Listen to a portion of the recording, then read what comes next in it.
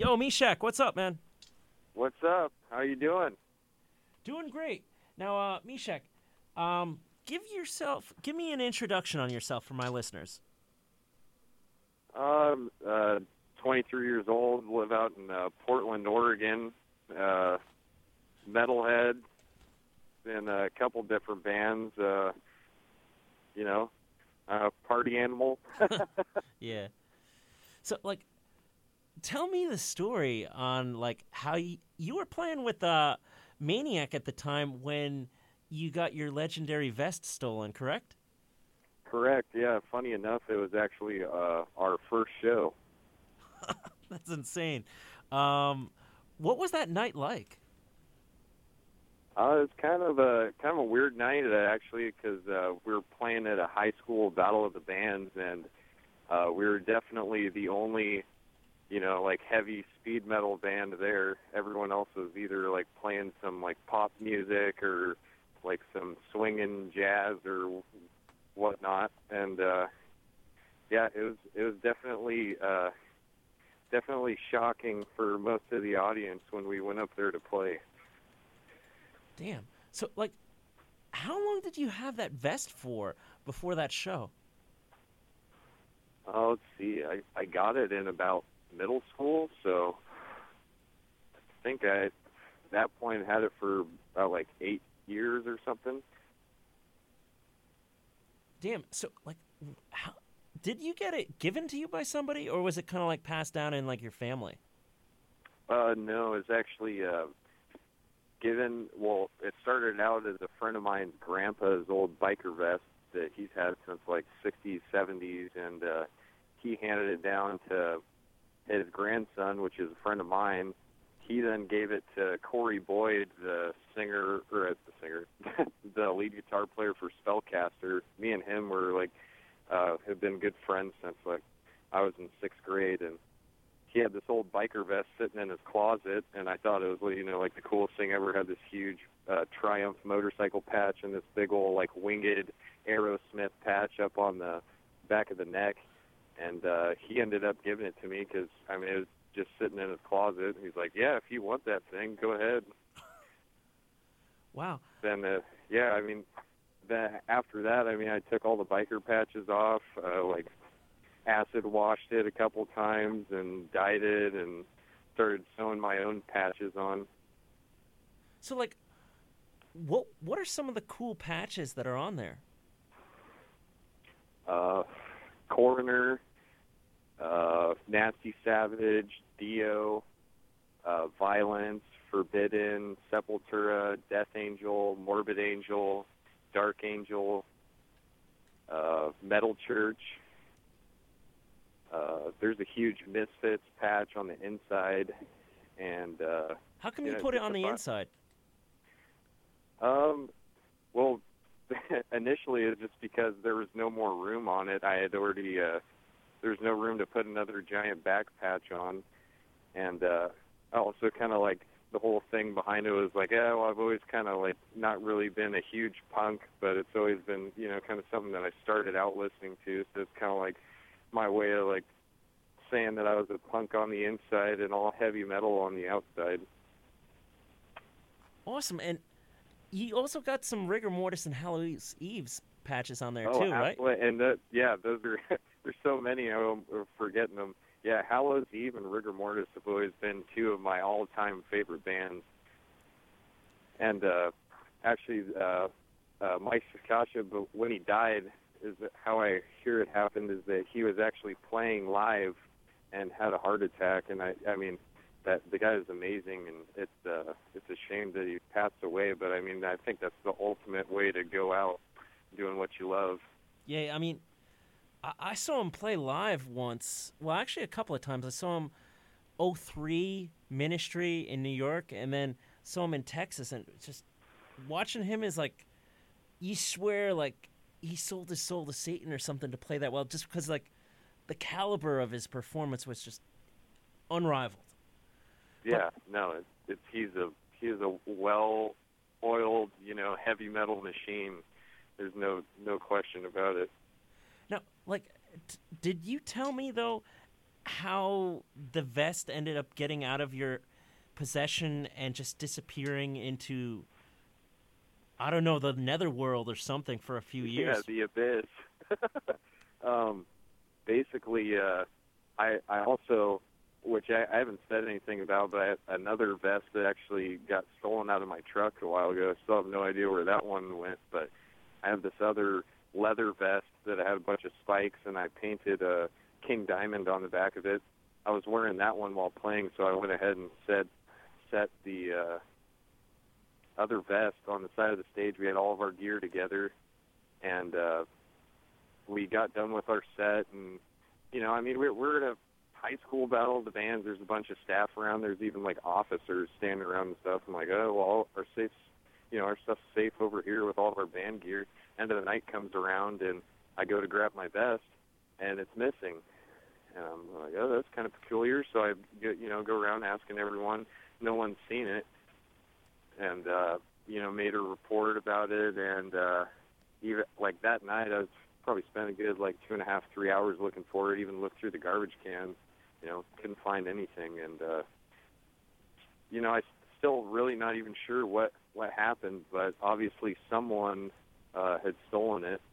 And now I'm actually just still trying to figure out how in the heck, it's obviously been, sold around and somehow ended up getting bought up by Ralph Lauren and used as a display. Now, you have any idea on how many times your vest changed hands to end up? No, I really have no idea at this point. I would imagine, it could be, 3 or 4 people, or, it could have been sold even more than that. And the interesting thing is I'm wondering how much someone actually ended up spending on that at the very end, you know what I mean? Like, for all I know, they spent, a ridiculous amount. Damn. You have any interest in, trying to go through, figuring out how Macy's got it and then how the person that sold it to Macy's got it and so forth? Or is it just kind of just give me the vest and I'm happy? I'll move on with my life. Yeah, the main objective, for me, until now at least, just been to get that thing back. And now, once I get it back, that's the next quest, is to figure out how in the hell it got from coast to coast. That it just kind of blows my mind. There's got to be some kind of story behind it as to how in the heck it got all the way over there. Damn, man. So, who started the how did, I guess, the ball start rolling down the hill for this, get Meshack's vest back on Facebook, then it going around on popular metal news sites, and then just, bam, like Rolling Stone, the top of the hill, Right.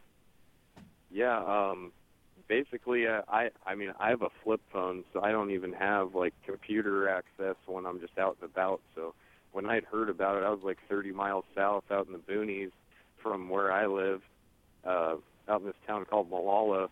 So after I heard about it from Sergio, the drummer for Maniac, I, rushed back home to get on the computer, and by that time, a really good friend of mine, Nicholas Crom, had already made the Macy's Give Back Meshack's Vest page, and it was already, starting to get, quite a few likes and support from different people.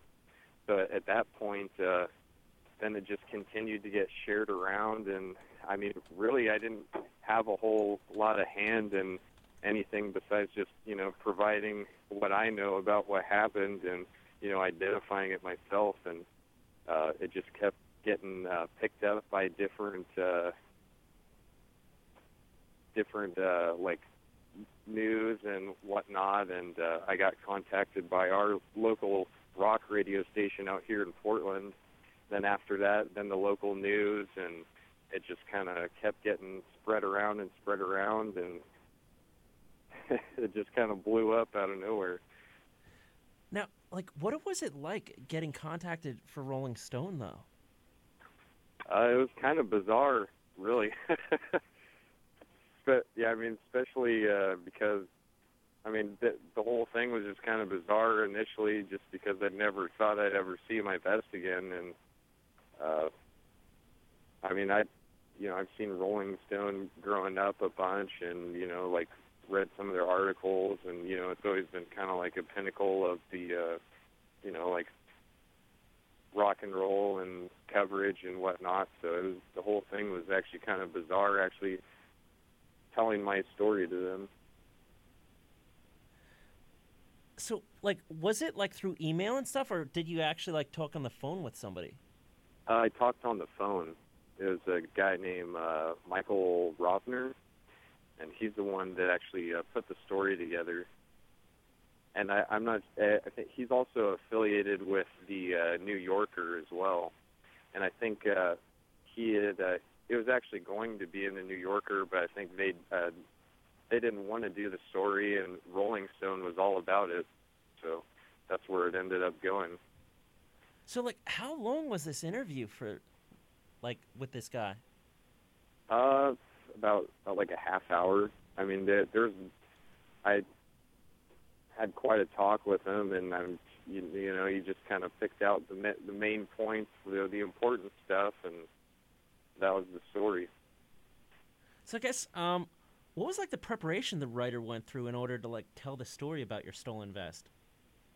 I'm not exactly sure. I mean, besides just, he just asked me kind of like the pinpoint questions as to how this whole thing started and the backstory and everything. And that's about it as far as I know. Now, how long after the writer contacted you did it take for like the story to get online?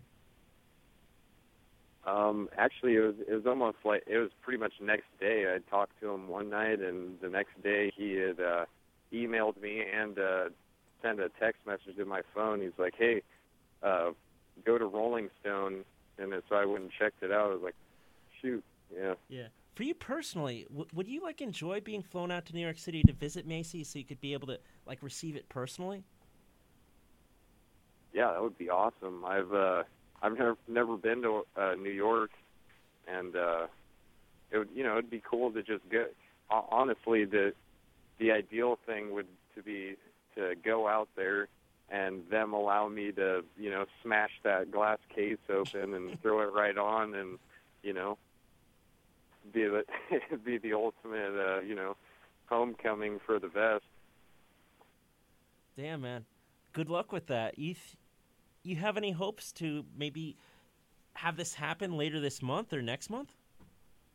Yeah, hopefully this month. I've actually just now finally been, and starting to be in contact with Macy's and Ralph Lauren, and they're still trying to, dot the I's and cross the T's and just get everything, settled. And they had me personally provide all the information and whatnot. So it sounds like it's going to be very soon that I get the vest back. Like, if you get to go out to New York City, you have any destinations that you want to hit? I'd try and hit up some people that live out there. I mean, I don't really know a whole lot about New York City besides what I've seen on TV and movies and stuff. I mean, it's such a huge place that I know there's tons of different places to see. I definitely want to go to some of the big music halls and whatnot that bands play at out there. Yeah, definitely hit up I guess Madison Square Garden, Irving Plaza. Yeah, exactly. Also, the Acheron and St. Vitus, just for the underground shows too. And it's just that's a lot of fun too for just the real extreme bands, because you're not going to see that at Madison Square Garden. But you're also, let's talk about your role as a musician too. How you were telling me recently, I got to talk to you this week.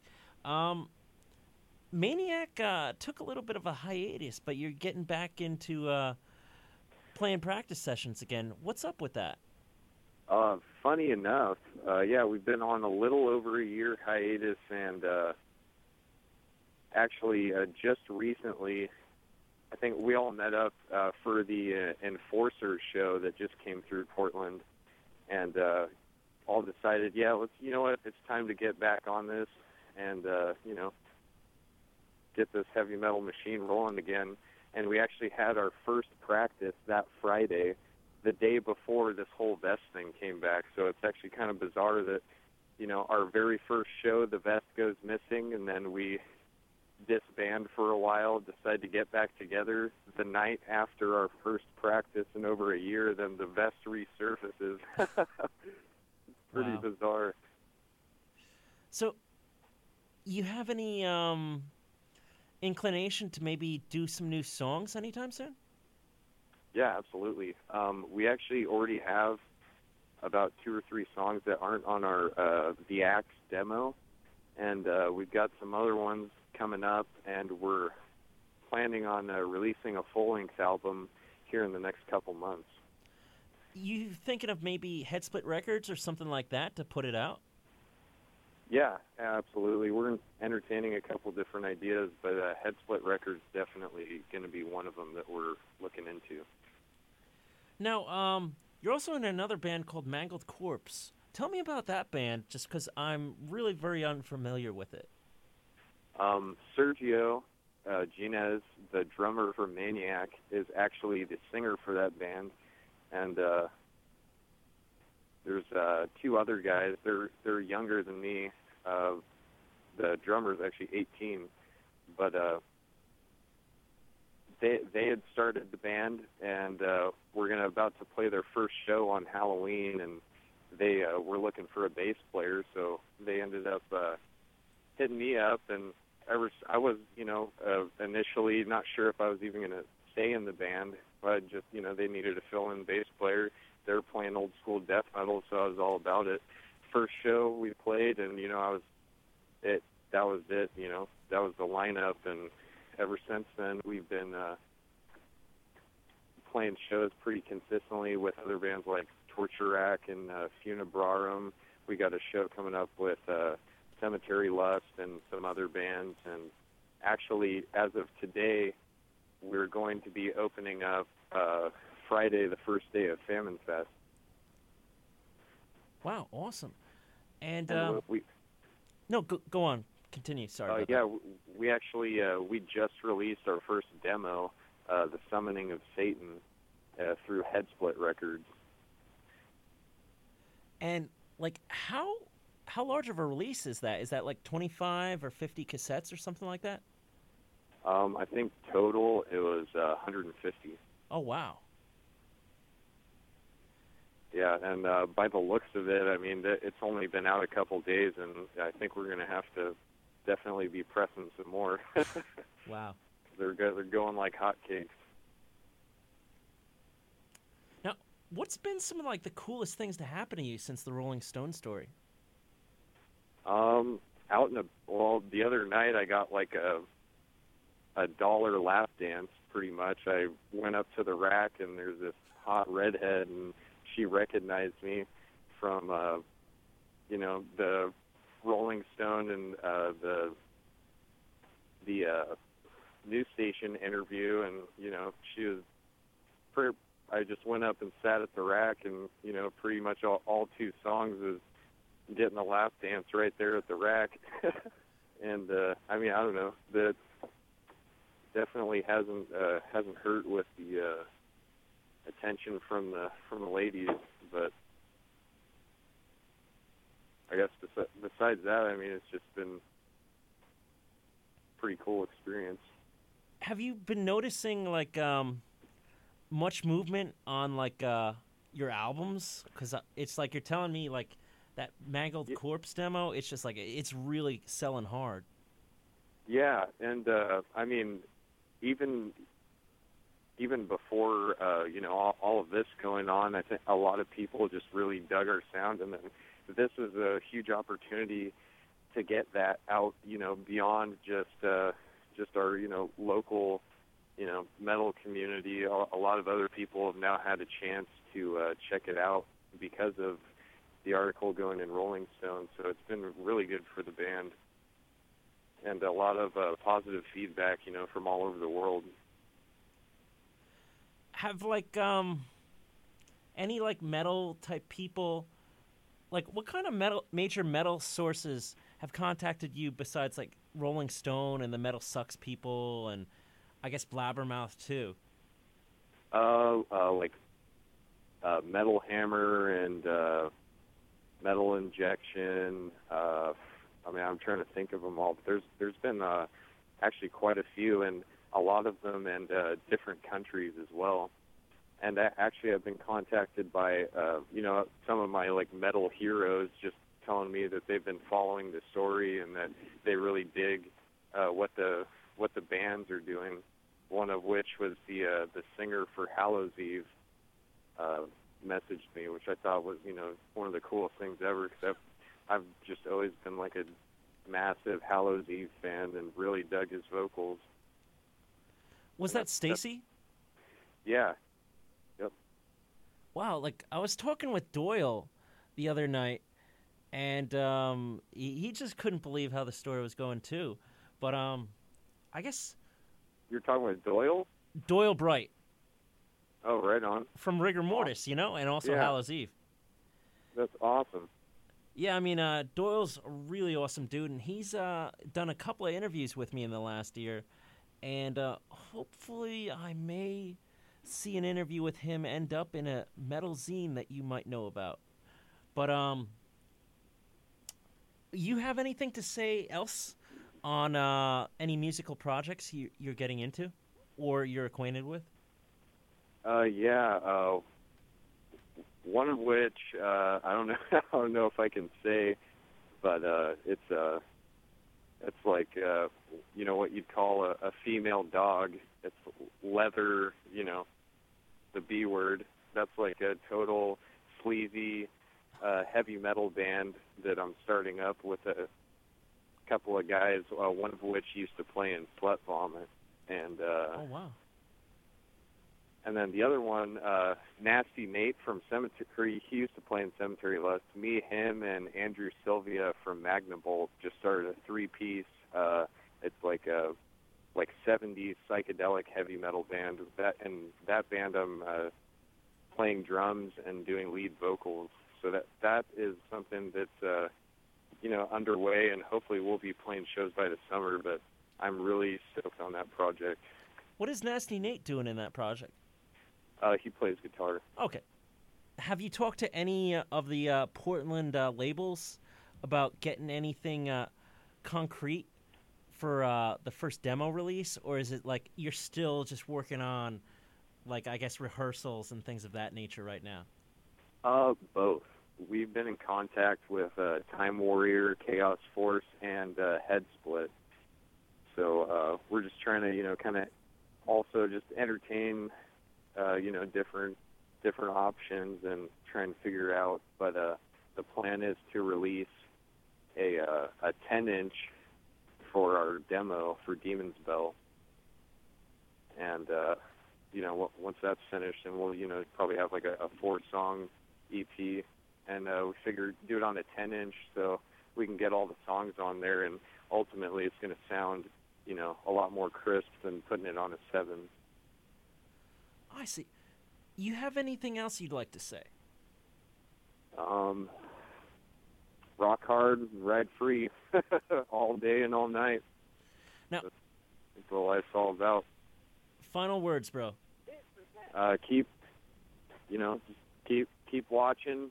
There's going to be some big things coming up, and this summer and this whole next year for Maniac, Mangled Corpse, and Demon's Bell, and the other bands. So just stay tuned and keep supporting. This is Meshack Attack from Mangled Corpse, Maniac, and Demon's Bell, and you're listening to Japan Nick's Rockin' Metal Pandemonium. Awesome, bro. You be safe out there, and I hope you get your vest real soon. Thanks, man. I really appreciate it. Definitely, man. Stay heavy, bro. Peace. All right, you too. Later.